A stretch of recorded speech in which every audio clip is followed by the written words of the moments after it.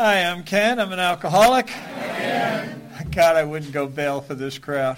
I mean, this looks like the night court I used to go to. You know, I didn't do it. And if I did, it was his fault, you know. Hey, I'm really glad to be here. How many people have less than a year? We have a couple of people celebrating 6. Oh, that's great. That's great. Well, welcome to Alcoholics Anonymous, first of all. This is great stuff here. And you're going to be very busy in the first year, you know, very busy, because you're going to be solving problems you don't have.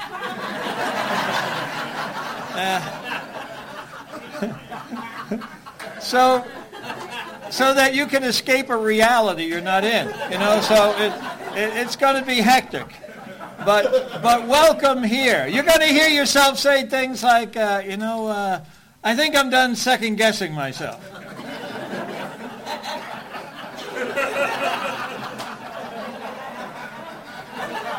Well, I think I am. But that's the deal.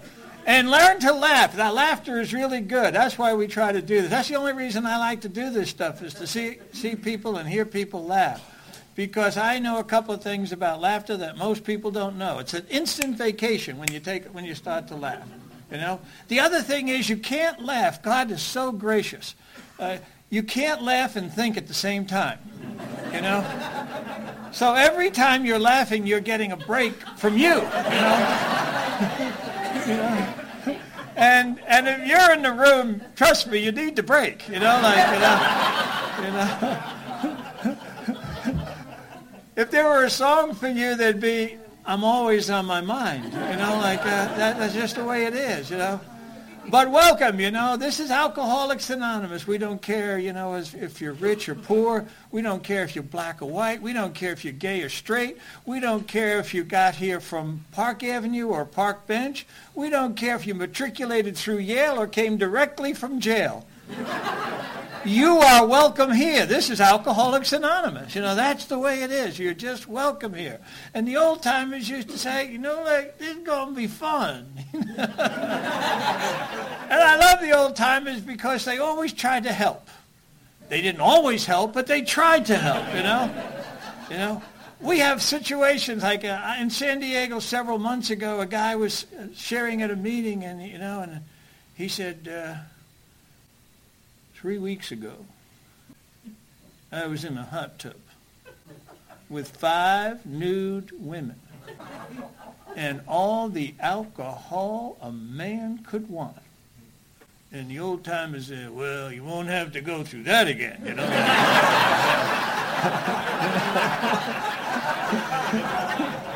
Thank God that's behind you, boy.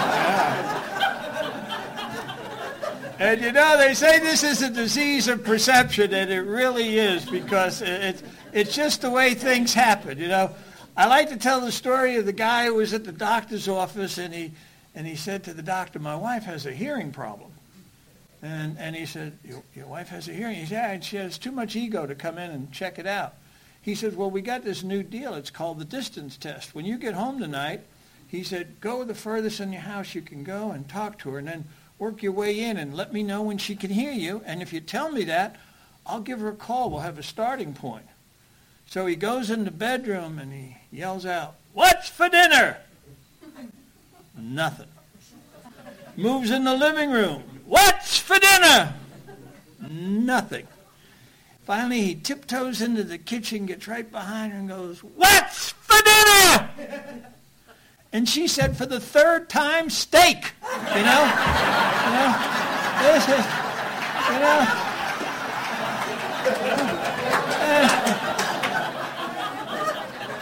And this is,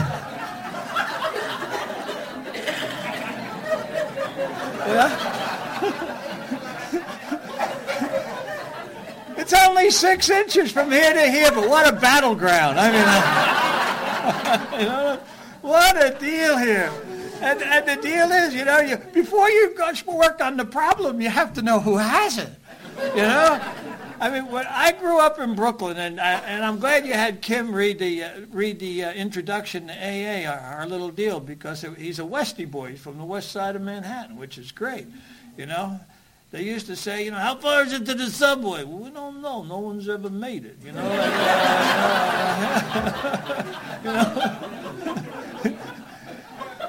He fell asleep in the trunk of a car.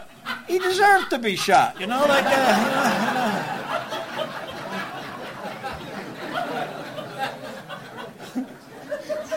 And then in the movie, they stole our best line, leave the gun, take the cannoli. This is the deal here. You watch the guys from the West Side, if one of them starts the New York Marathon, you can always tell he was a Westie or a guy from the West Side because as soon as he fires the pistol for the starting gun, he throws it in the river. That's like, hey, not me, it was the other guy, Unless you got a picture, it's not me, But I grew up, and fortunately, I grew up in a neighborhood where all the guys were as uneducated as me. We didn't know we were uneducated, but man, we got through school totally unscarred by education. I grew up with guys who thought that Moby Dick was a venereal disease. They had no concept of this stuff whatsoever. You say there's a dead bird, we look up. We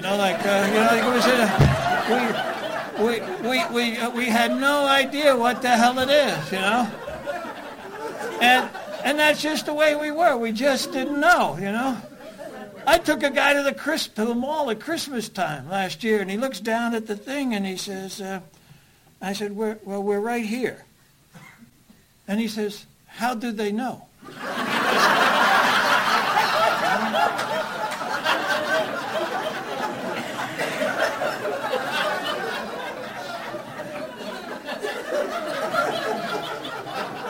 I'm part of conversations where they say, Nikki, if your mother didn't have children, there's a good chance you won't.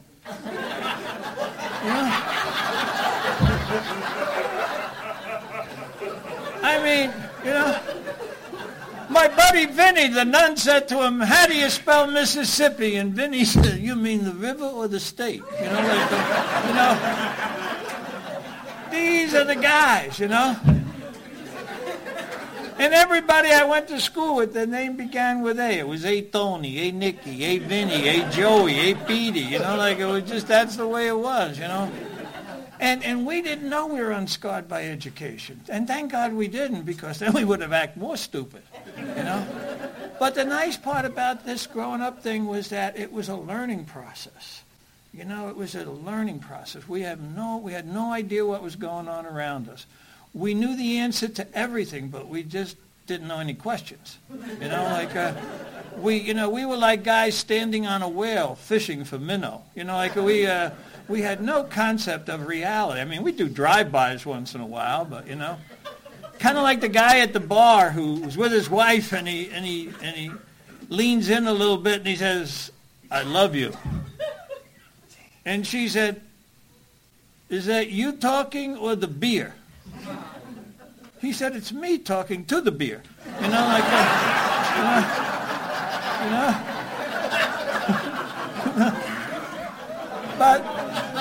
But that's what's going on between here and here.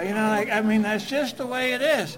And this is the environment we grew up in, and we didn't know a whole lot. And in my family, you would divide it into two groups. Either you're in AA or you needed it, My mom used to say the only time you kids ever say no to a drink is if you misunderstood the question.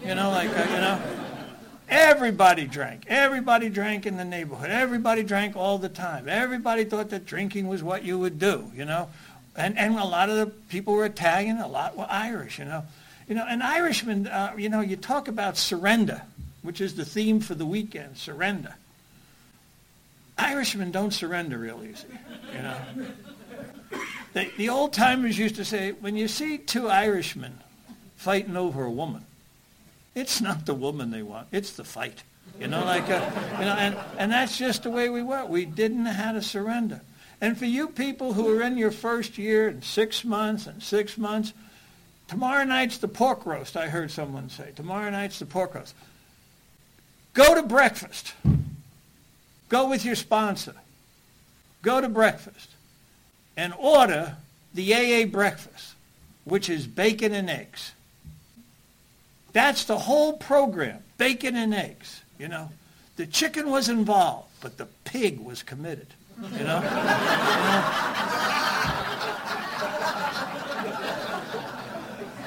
And that's the way it works here. Either you're involved or you're committed, you know. There's a line in the 12 and 12, if you read it, and it's written there, so, I mean, if you can read it like third grade level in the Blue Jay group, you could read this shit. And it says, there is no inquiring, ongoing strength until you completely surrender. The word completely surrender. So that's the difference between people who have sobriety dates and hanging around dates. People have hanging around dates, just never really surrendered. You know, they got close to the water but never wanted to get in. And they always have another reason. Oh, this time it will be different. Because this time I'm really going to think about this thing. Yeah. Is that funny or what? You know? I mean, that's like asking an arsonist to handle the matches. You know, like would you keep track of those? Yeah, okay.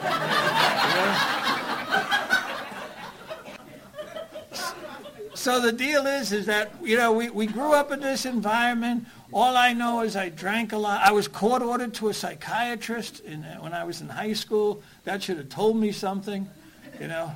I had some anger issues. My dad was dead. My mom was raising kids, and we just like kind of were going along in life. And the psychiatrist, because I had a thinking pattern that didn't fit the norm, you know.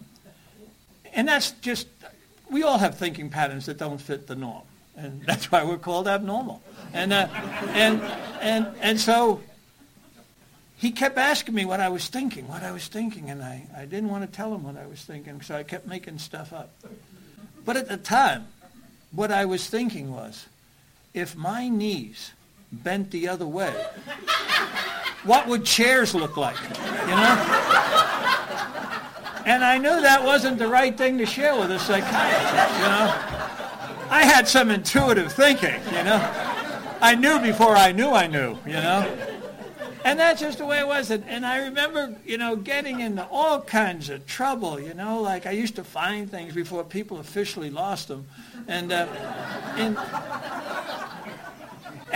in AA, they have the thing that, you know, we share our experience, strength, and hope. Well, I knew that part. I grew up as a street kid, and I used to know that the saying in the street was very simple. When a man with experience meets a man with money, the guy who had the experience will end up with the money, and the guy who had the money will end up with an experience. You know, that's just the way it worked out.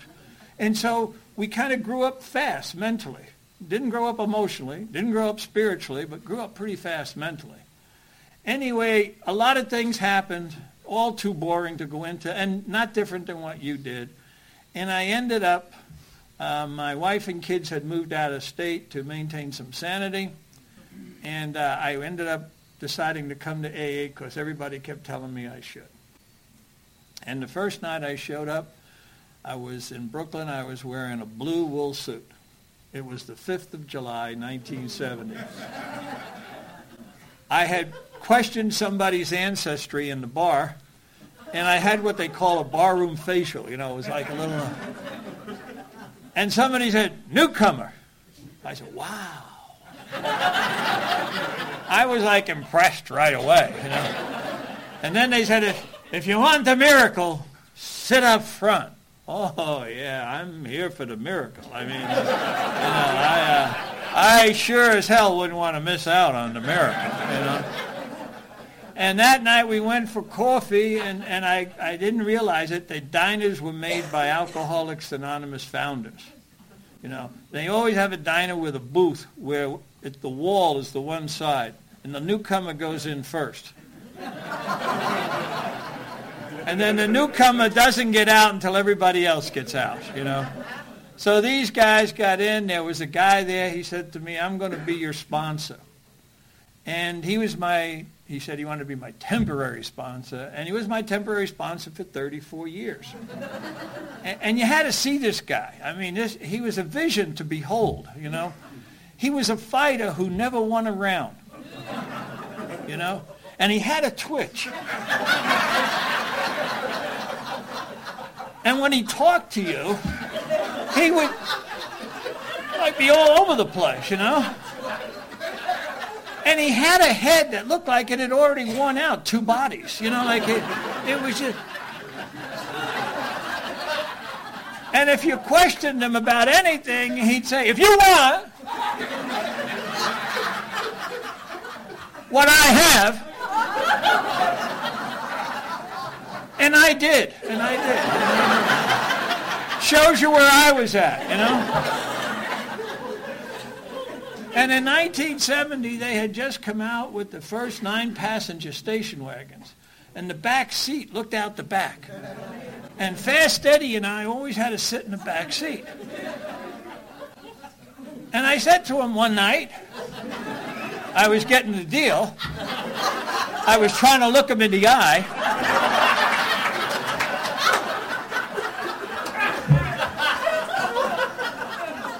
And I said, why does Fast Eddie and I always have to sit in the back seat? And he said, I want you to see the wreckage of your past. So I was over there every night at his house to eat because, as I said, my family had moved away, and he really knew that if he left me alone, I could get in trouble, you know. So I'd go over there, and then one night I was over there, we're eating, the phone rings, and man, his head started moving like The Exorcist. It was all over the place. I thought it was actually going to spin around and spit some soup out or something. And he said, we got a 12-step call. I said, oh, good. I had no idea what the hell a 12-step call was. He said, we got to go pick this guy up. So we get in the car and we drive down to get this guy. And when we pull up, he says to me, can you go get this guy? I said, what do you mean? He said, can you get him? I said, you know, I'm alcoholic. I'm not mentally retarded. You know, I can go knock on the door and get him. And he said, okay, Ken, you go get him and bring him out. We'll take him to a meeting and we're going to give this guy a shot at the big life. But, okay, I'll go get him. So he tells the story. He went around the block, and when he came back, I have the guy on the ground, and I'm beating him with a garbage can lid. Sometime between the guy making the call and us getting there, he had what was known as a change of heart.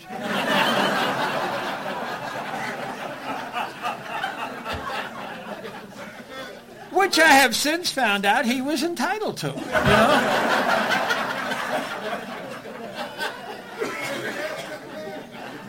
But at the time, this was my first AA assignment, you know?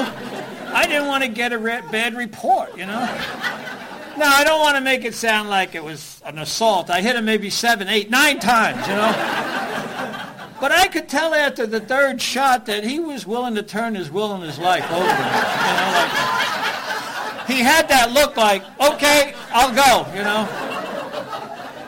So my sponsor called me back into the car, and we went down the avenue. His head was all over the place. I think he was shifting with his mouth, you know? And he said, I want you to do me 2 favors. I said, what? He said, 1, don't ever consider that a 12-step call.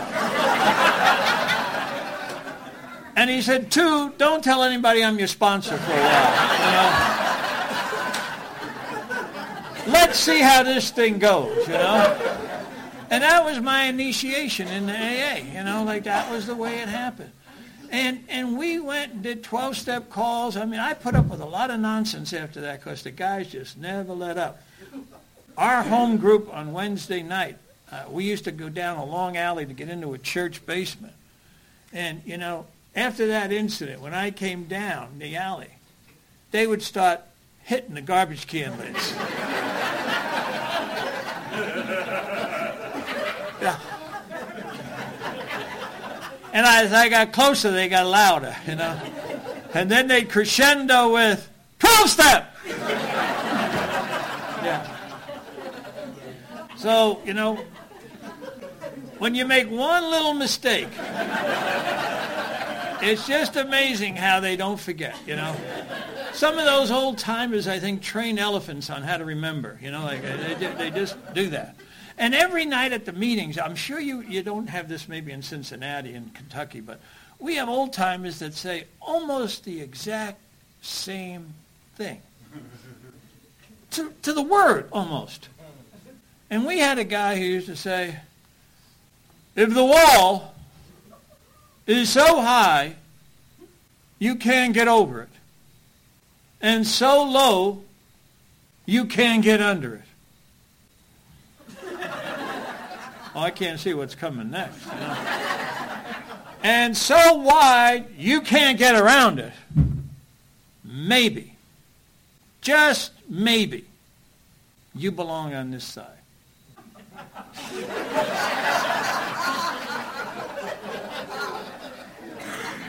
Do you know what that sounds like after drinking scotch and beer for 20 years? It sounds like One Flew Over the Cuckoo's Nest, what is he saying? But don't make fun of these guys. Don't. Because it comes back to haunt you. 5, 8 years later, I'm with a newcomer, and I hear myself saying, if the wall...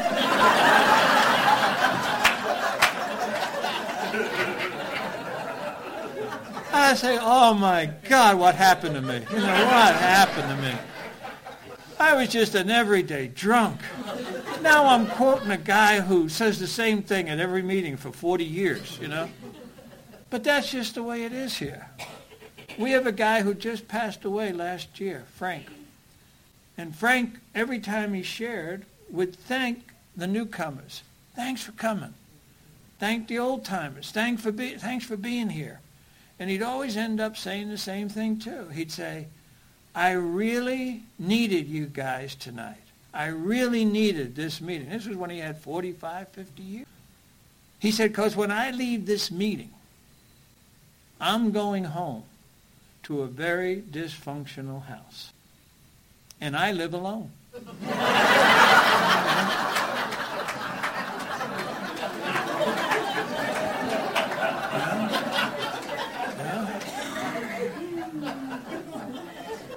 That's the kind of stuff you hear, And it gets modern day stuff. I came home from a meeting a couple of weeks ago. I said to Carol, there's a couple that come to our noontime meeting on Saturday. When I'm in town, I go to it.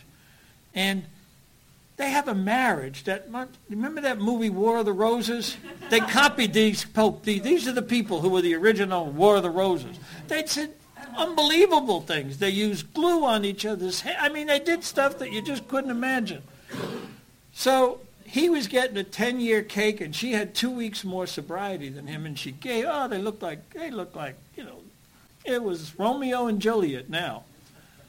And she gave him the cake for 10 years.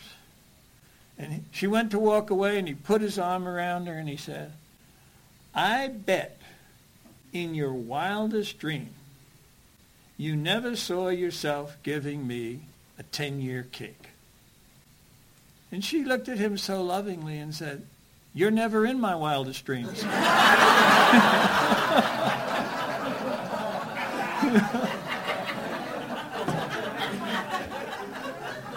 So the beat goes on,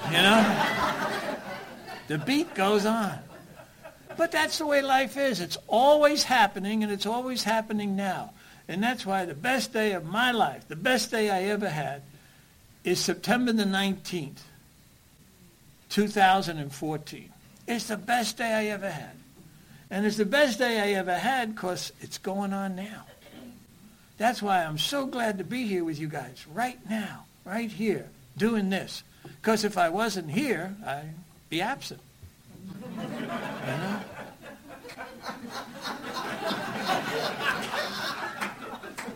And I'm sober long enough, I want to hang out where I am. When I show up, I want to be there. Did you ever sit down in a meeting and they start the meeting at 8 o'clock punctually and you're sitting in a chair, but you haven't arrived? You're parking the car, fighting with the neighbor, spatting with the spouse, telling the employee what he can do with his job, whatever it is, but you haven't arrived.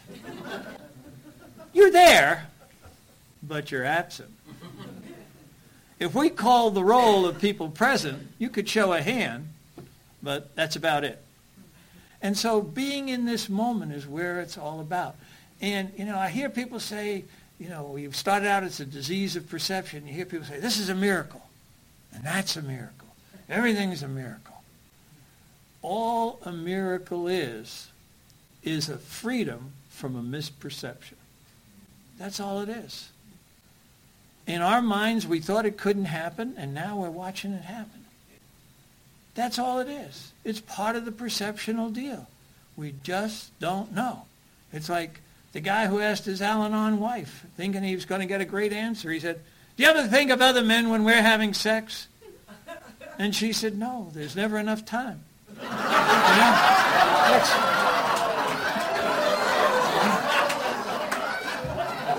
This is...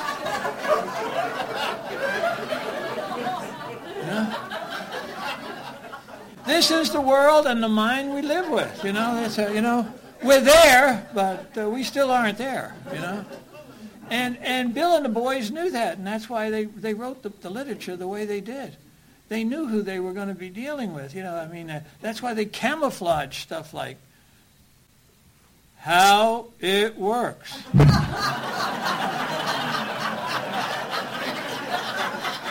Well, that sure as hell snuck up on me.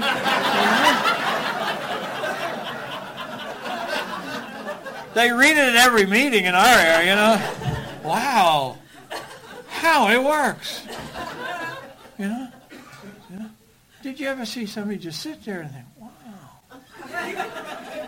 So this is how it works, Next thing you know, they'll be telling me there is a solution. Oh, there is. Oh, okay. That's just the way it is. And you can't have talk with real people, the non-alcoholic, because their thought pattern is very erratic. They ask you questions and you give them answers like, does it bother you when I drink? No. But it would bother you if I did.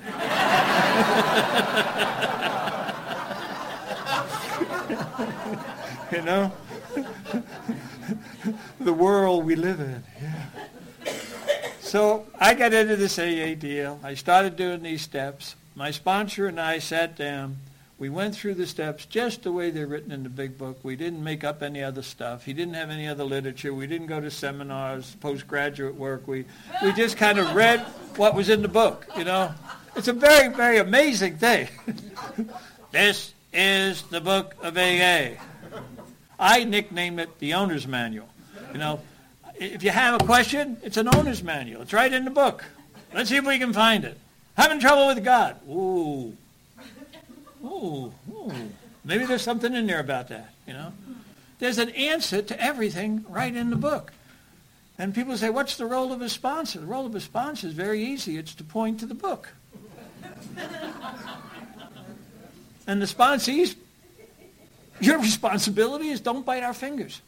It's over there. Get in and do this. This is where the answer is. What do you think they wrote the book for? It's a doormat? It doesn't work that way. So we did it just the way it was in the book. And after about 2 years of being separated from my family, we decided to get back together again. And to make a long story short, we just couldn't stay in the area we were in. Too many things had happened. I had done some things that made the paper, and my kids would get questions in school like, oh, is that you? So we decided we were going to move. By that time, I was almost 4 years sober. I talked to my sponsor and said I was going to do this. He said, where are you going? And I said, well, I'm a highly educated fool. And the furthest you can go in a car in the United States heading west is California. So I'm going to California. Do you know anybody there? No. Ever been? Nope. Ever nobody in AA out there? Nope. Have a job? Nope. So I'm pretty prepared to go, I've checked off all the boxes. So he said to me, do me a favor. I said, what's that? He said, when you get there, wherever you decide to, wherever you're at, for the first 6 months, go to some church. He said, I know you're not a churchgoer, but go to some church and see if you can't get some extra juice by doing that, because you're going to be away from everything that is your, what we would call your support system. So we get in a car and we go 3,000 miles or more to California, and we decide we start out in San Diego and then work our way north. And so got there on a Saturday and went to church on Sunday as I had promised him I would. And when the service was over, we went over to the little rec hall to have coffee and donuts. And the Irish priest who said the Mass came in and came over and said, are you folks going to be living in the parish? And I said, I don't know. It depends on a lot of things. And he said, well, let me introduce myself. My name is Bill Wilson. I had just taken a mouthful of coffee. And I said, excuse me, Father, I didn't hear what you said. He said, my name is Bill Wilson. So the very first person I met after a 3,000-mile journey was Bill Wilson. He said, are you looking to rent or buy? And I said, oh, we're looking to rent. We can't for sure. So he said, well, when we're done here, come over to the rectory, and this guy in the parish might be able to help. So went over to the rectory, went through some cards, handed me a card. Bob Smith Realty.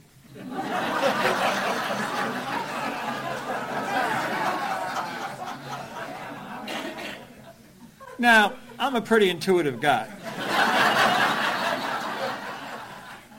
And I was feeling right away something was happening, you know. I met Bill Wilson, who introduced me to Bob Smith. First two names I had in California. And that Father Bill Wilson, this was in 74, came into Alcoholics Anonymous in 1976. And he stayed until he died in the 90s. And he got to speak everywhere. Why wouldn't he speak? I mean, an Irish priest with a brogue with the name Bill Wilson. And he and I became such great friends. And he was just my kind of drunk. He had absolutely no sense of sanity. He used to drink black and white scotch. And if some of you are old enough to remember the black and white scotch bottles, there were 2 Scotty dogs on it. And he used to call me in the middle of the night and say things like, oh, Kenneth, I took the puppies for a walk last night.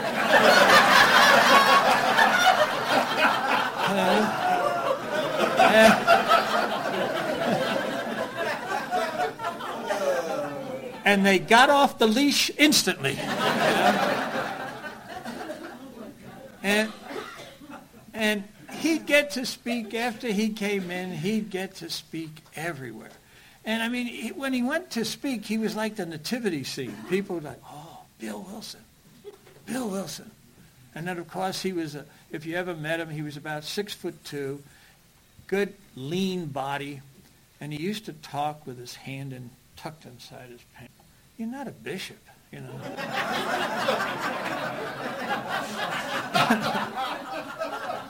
You're a drunken priest trying to stay sober, for God's sake. You know, you're up there like a pontiff.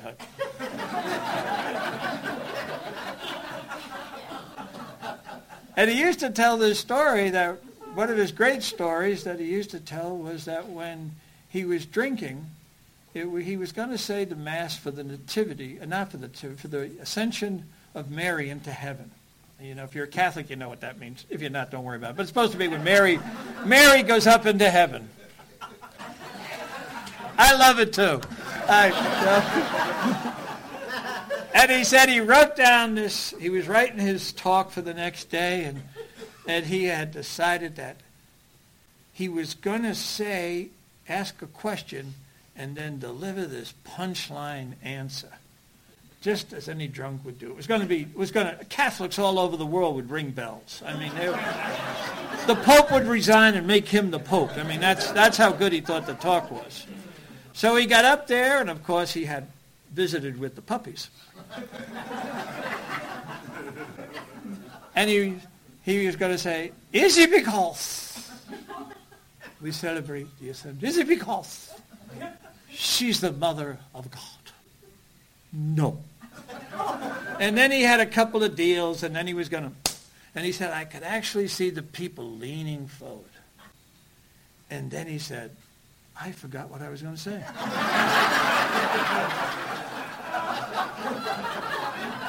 So after 15 or 20 minutes of that, they all leaned back in their seats and started to doze off, you know.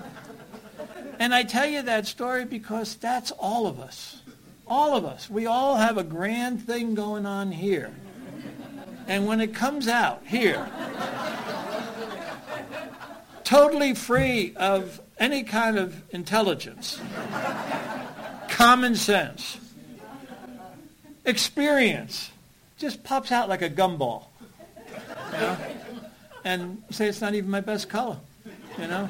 And the whole world is going crazy, you know? Like, and that's the way Alcoholics Anonymous works. I have seen in my own life the ability to recognize that I am powerless. There's a line in our text that kind of sums up everything for me. It says, there is one who has all power. That one is God. May you find him now. You know, not Thursday, not Friday, now. And that's where God hangs out. He's always in the now.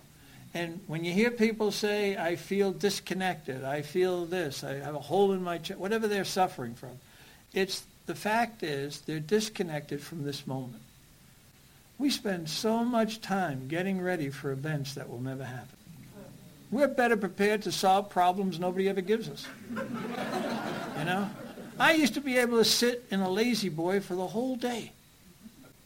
You know, remember, reflect, plan, and not do a thing. Go to bed exhausted. Solving problems nobody asked me to solve about people I don't even know. And then wonder why I got up the next day thinking, wow, better get started in that lazy boy early. You know, nothing's been done since I went to sleep. You know, and that's the way we are. We just lose track of what's really happening. But that's the deal. There is one who has all power. Now, when you're talking to a newcomer, you have to be really careful. Say the word, all. Say the A sound. Oh. Yeah. Because as soon as you're done explaining it to a newcomer, they say, okay, he has all the power? Yeah, okay. So how much do I have?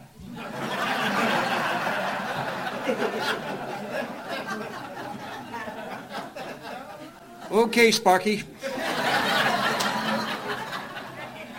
We'll go a little slower, you know.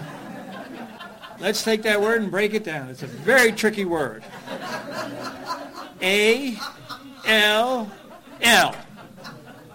I'm doing this in English, not in Latin. So he has all of the power. Okay. Got it. So now what do I do?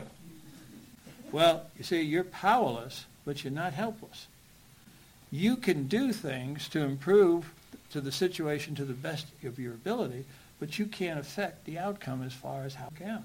You just got to do the legwork, you know. And while you're doing that, it's getting done, you know. And you have to be willing to let go, you know. Turn your will and your life over to the care of God. And you have people who don't know anything else about the book, but when you ask them to do that, they'll quote the big book. And they'll say, it says right here, if I continue to do that, I'm going to be like the hole in the donut. You are the hole in the donut. And thank God you are. Because donuts come and go, but the hole is always there. And it's that hole that connects us to the infinite. That's what connects us, is that hole. And it doesn't matter what's going on up here in Disneyland, you know. I don't care if you got an E ticket or a B ticket. It doesn't make any difference. You know, the hamster's dead, but the wheel will keep turning. You know, that's just the way we are, you know. And so, and you realize that some of these folks have spent a whole life out there where the buses don't run. You know? Like I don't know what that is, you know. That's your foot. Oh. They don't know because they don't know. In the meantime, they know what they don't know, but they think they know. You know? And it gets tricky after a while, you know. That's why I like, having the advantage of look my sponsor right in the eye and be able to do something, you know. And that's the way it is if you're sponsoring someone. You got to give them the ability to do what they need to do until they find out they don't need to do it. You're not gonna short circuit their experience. That's why we have a higher power, and that's what that higher power does. And a lot of times you get, there's in the 12 and 12, in the 12th step it says, to live a happy life, you must learn to play the cards you're dealt. Not hang out and pray for other cards. Learn to grow where you're planted. Be who you are. If you wake up in the morning and you're a geranium and you want to be a rose, you're in for a long day. Like it's a long day because you're just never going to be a rose. You were made to be a geranium. Each one of us was sent out from the home office with a gift. And our whole purpose for being here is to deliver that gift to the world. And we have no idea how that gift should be given. We have no idea of that form. We tend to judge people by what we can see, by our senses. But that's not who they are. They're much more than that. And when people say, well, I'm pretty comfortable right now in AA, I got a good job and things are going, oh, it's wonderful. But being comfortable is not why we were sent out from the home office. We were sent out with much bigger questions. We need bigger answers. That's not the answer.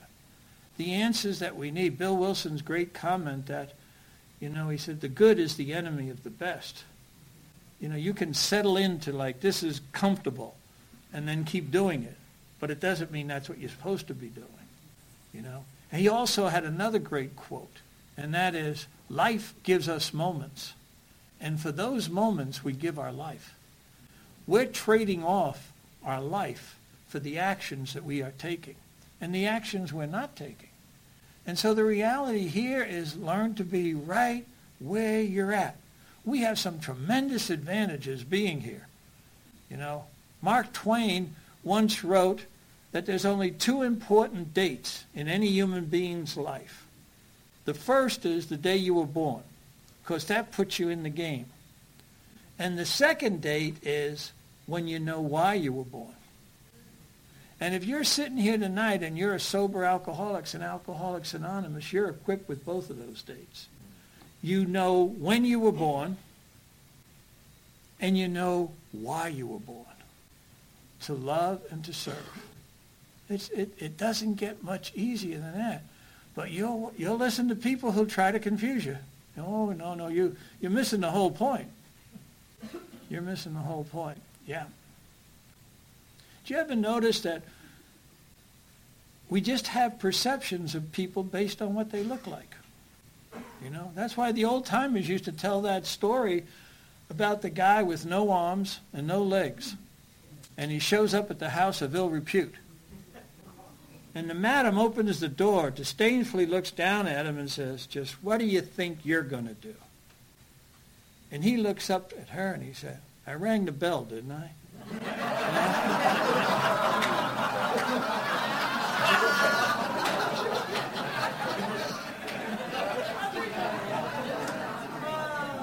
So be careful with that newcomer. Regardless of how he or she looks, they may be a bell ringer, You just don't know.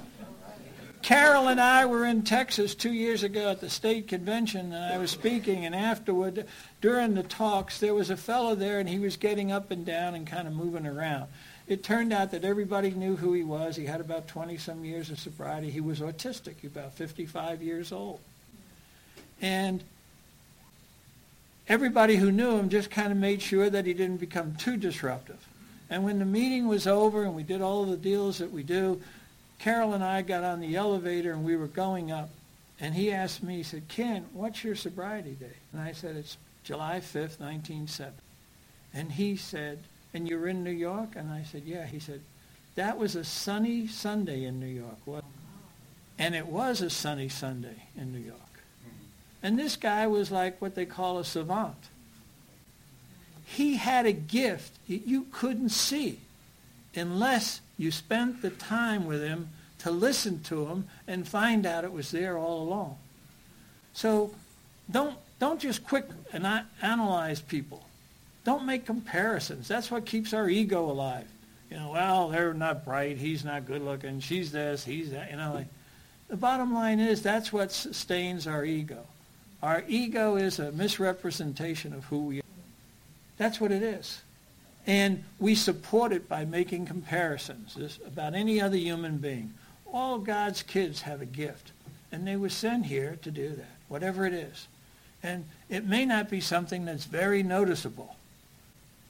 Guy told me one time when I was in business and just starting out and I had a little tiny business, he said, you know, I like to do business with big companies. Bigness is important. And I said, well, if bigness was important, Miss America would weigh 500 pounds. And elephants would rule the world, you know. But that's not what happens. That's not what happens. Everybody has something to give. And you don't want to miss out on that, you know. And you hear people say, well, I don't believe in God. We don't care. Nobody cares what you believe in. Nobody really cares. You know, I've seen people get sober who believed in God. I've seen people get sober who didn't believe in God. But I've never seen anyone get sober who thought they wasn't God. You know, that's the deal. And if you have all these questions, hang out with a sponsor who's been here for a while, who knows the program from the Big Book of Alcoholics Anonymous. You know, guy asked me the other day at a meeting, he said, Ken, I don't know if I'm an alcoholic. I said, well, what do you mean by that? And he said, well, there are days when I can drink and be at the bar for an hour or so and go home, and I have no problems. Everything is okay with my wife, my job, and I don't get stopped by the police. He said, and then there are other days when I stop at the bar, I seem to have no control. I get totally out of control, and I have all kinds of problems. I stay too long. I get arrested. I have trouble with my wife. I have trouble at work. What do you think? I said, geez, you know, to me it's very easy. Just drink on those days you can control it.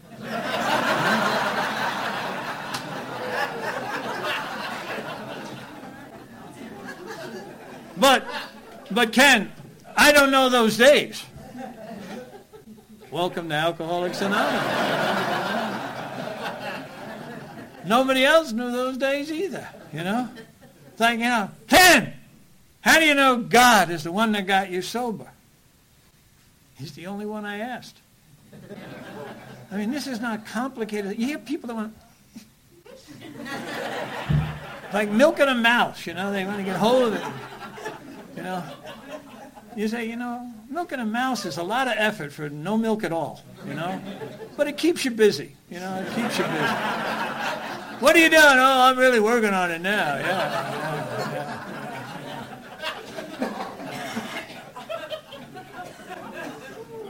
You know, I had a sister who drank and ended up with cirrhosis, hemorrhaged for a couple of days from October into Christmas Day, and then died Christmas Day of 54 years old.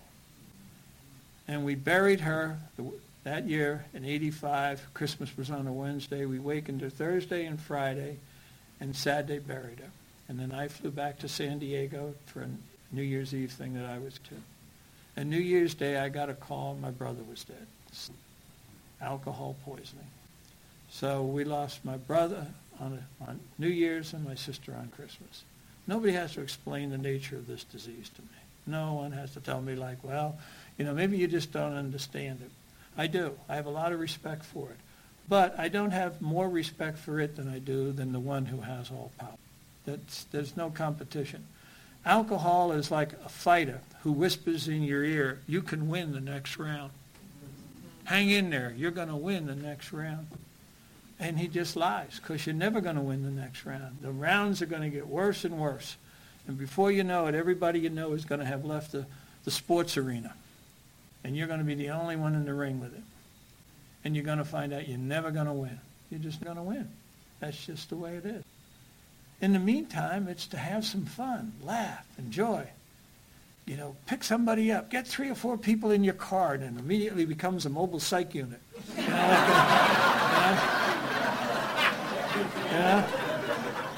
know, you hear the conversations, and you're going, geez, I'm glad I got floor mats.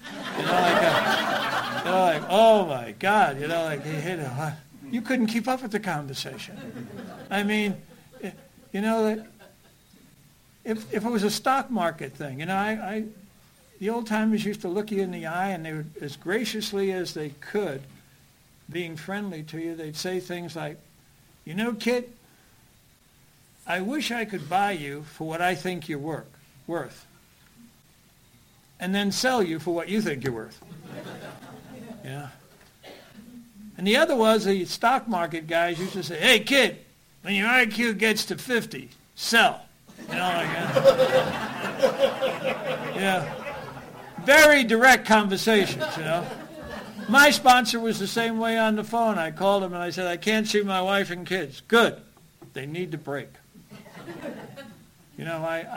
I'm feeling so down. Well, that happens. And I'd go on for 2 or 3 minutes, and then he'd just interrupt the conversation and say, hey, Ken, maybe you'll get lucky tonight and die. And he'd hang up.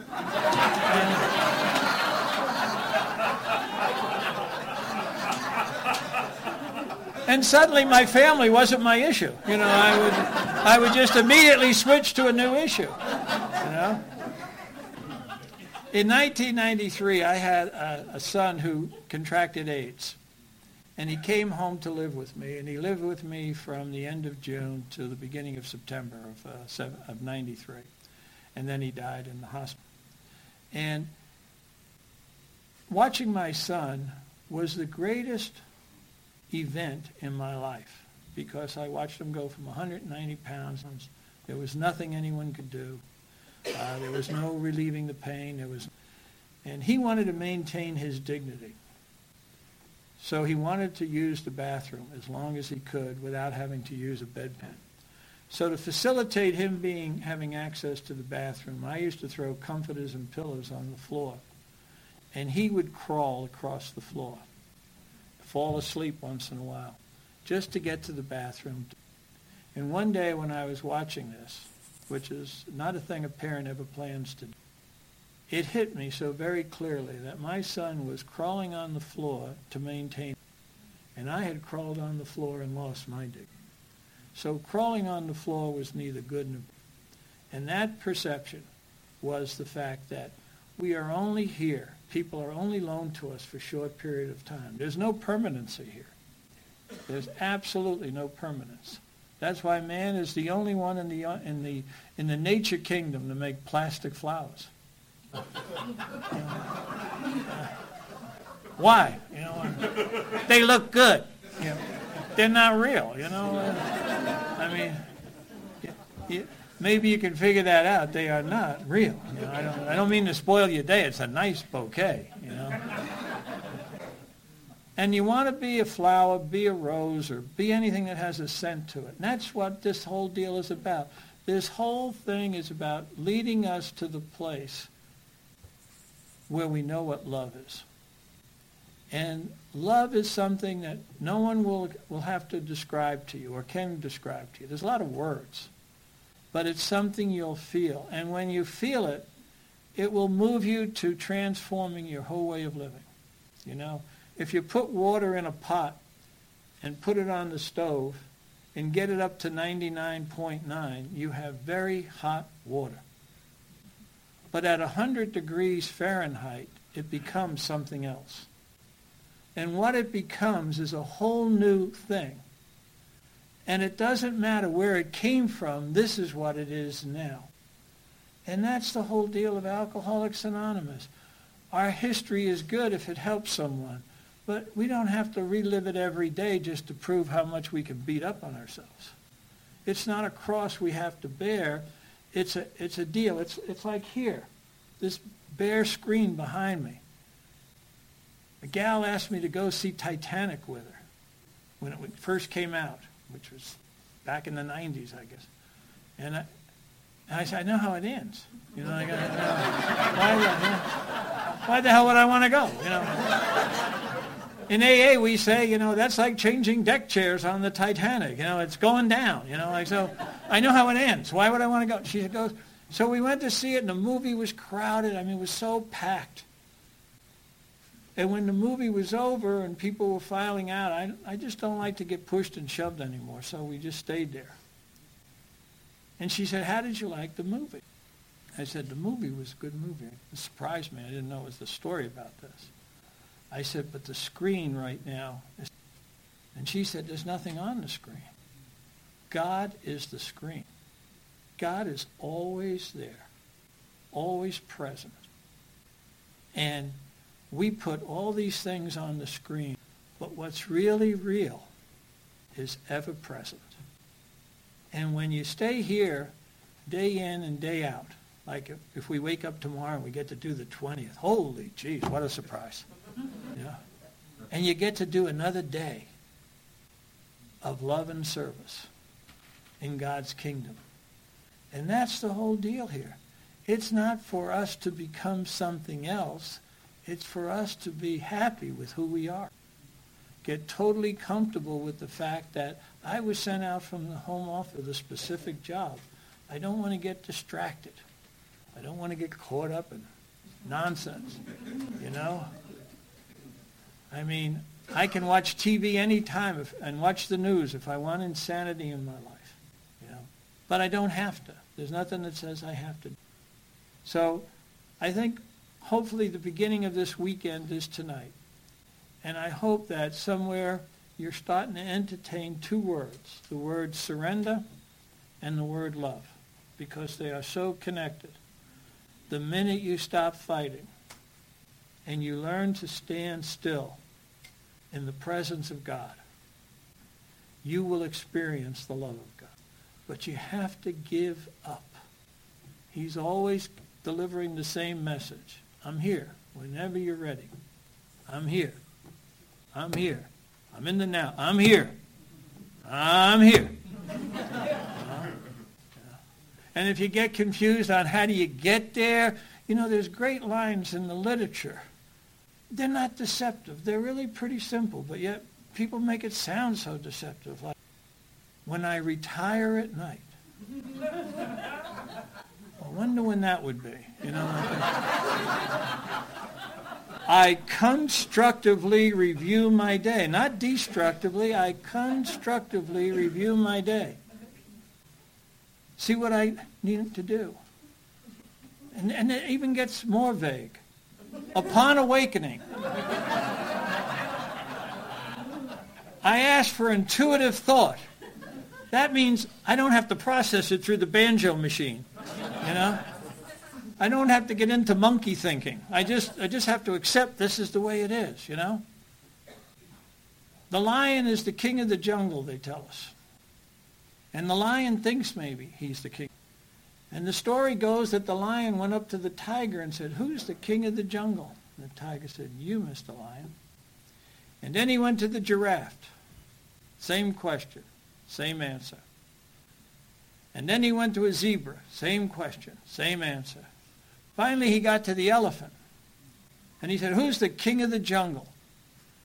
And the elephant snagged him by the tail, swung him 8 or 10 times over his head, threw him about 50 yards, and hit him off a tree. And the lion just fell down in a heap. And the elephant turned around and started to walk away. And the lion stood up and brushed himself off. And he said, just because you don't know the right answer,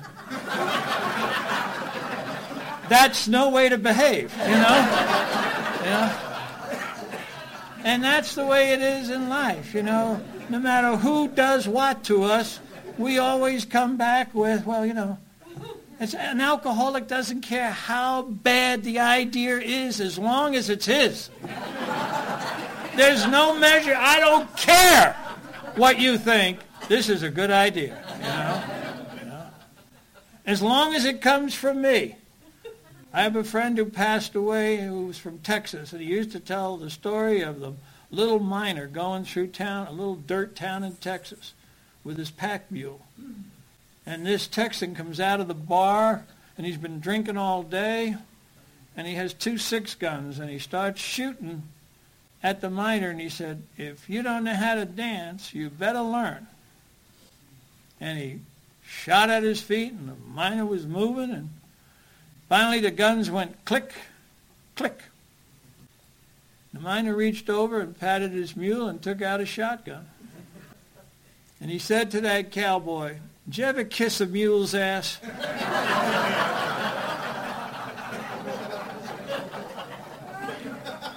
And he said, no, but I always wanted to.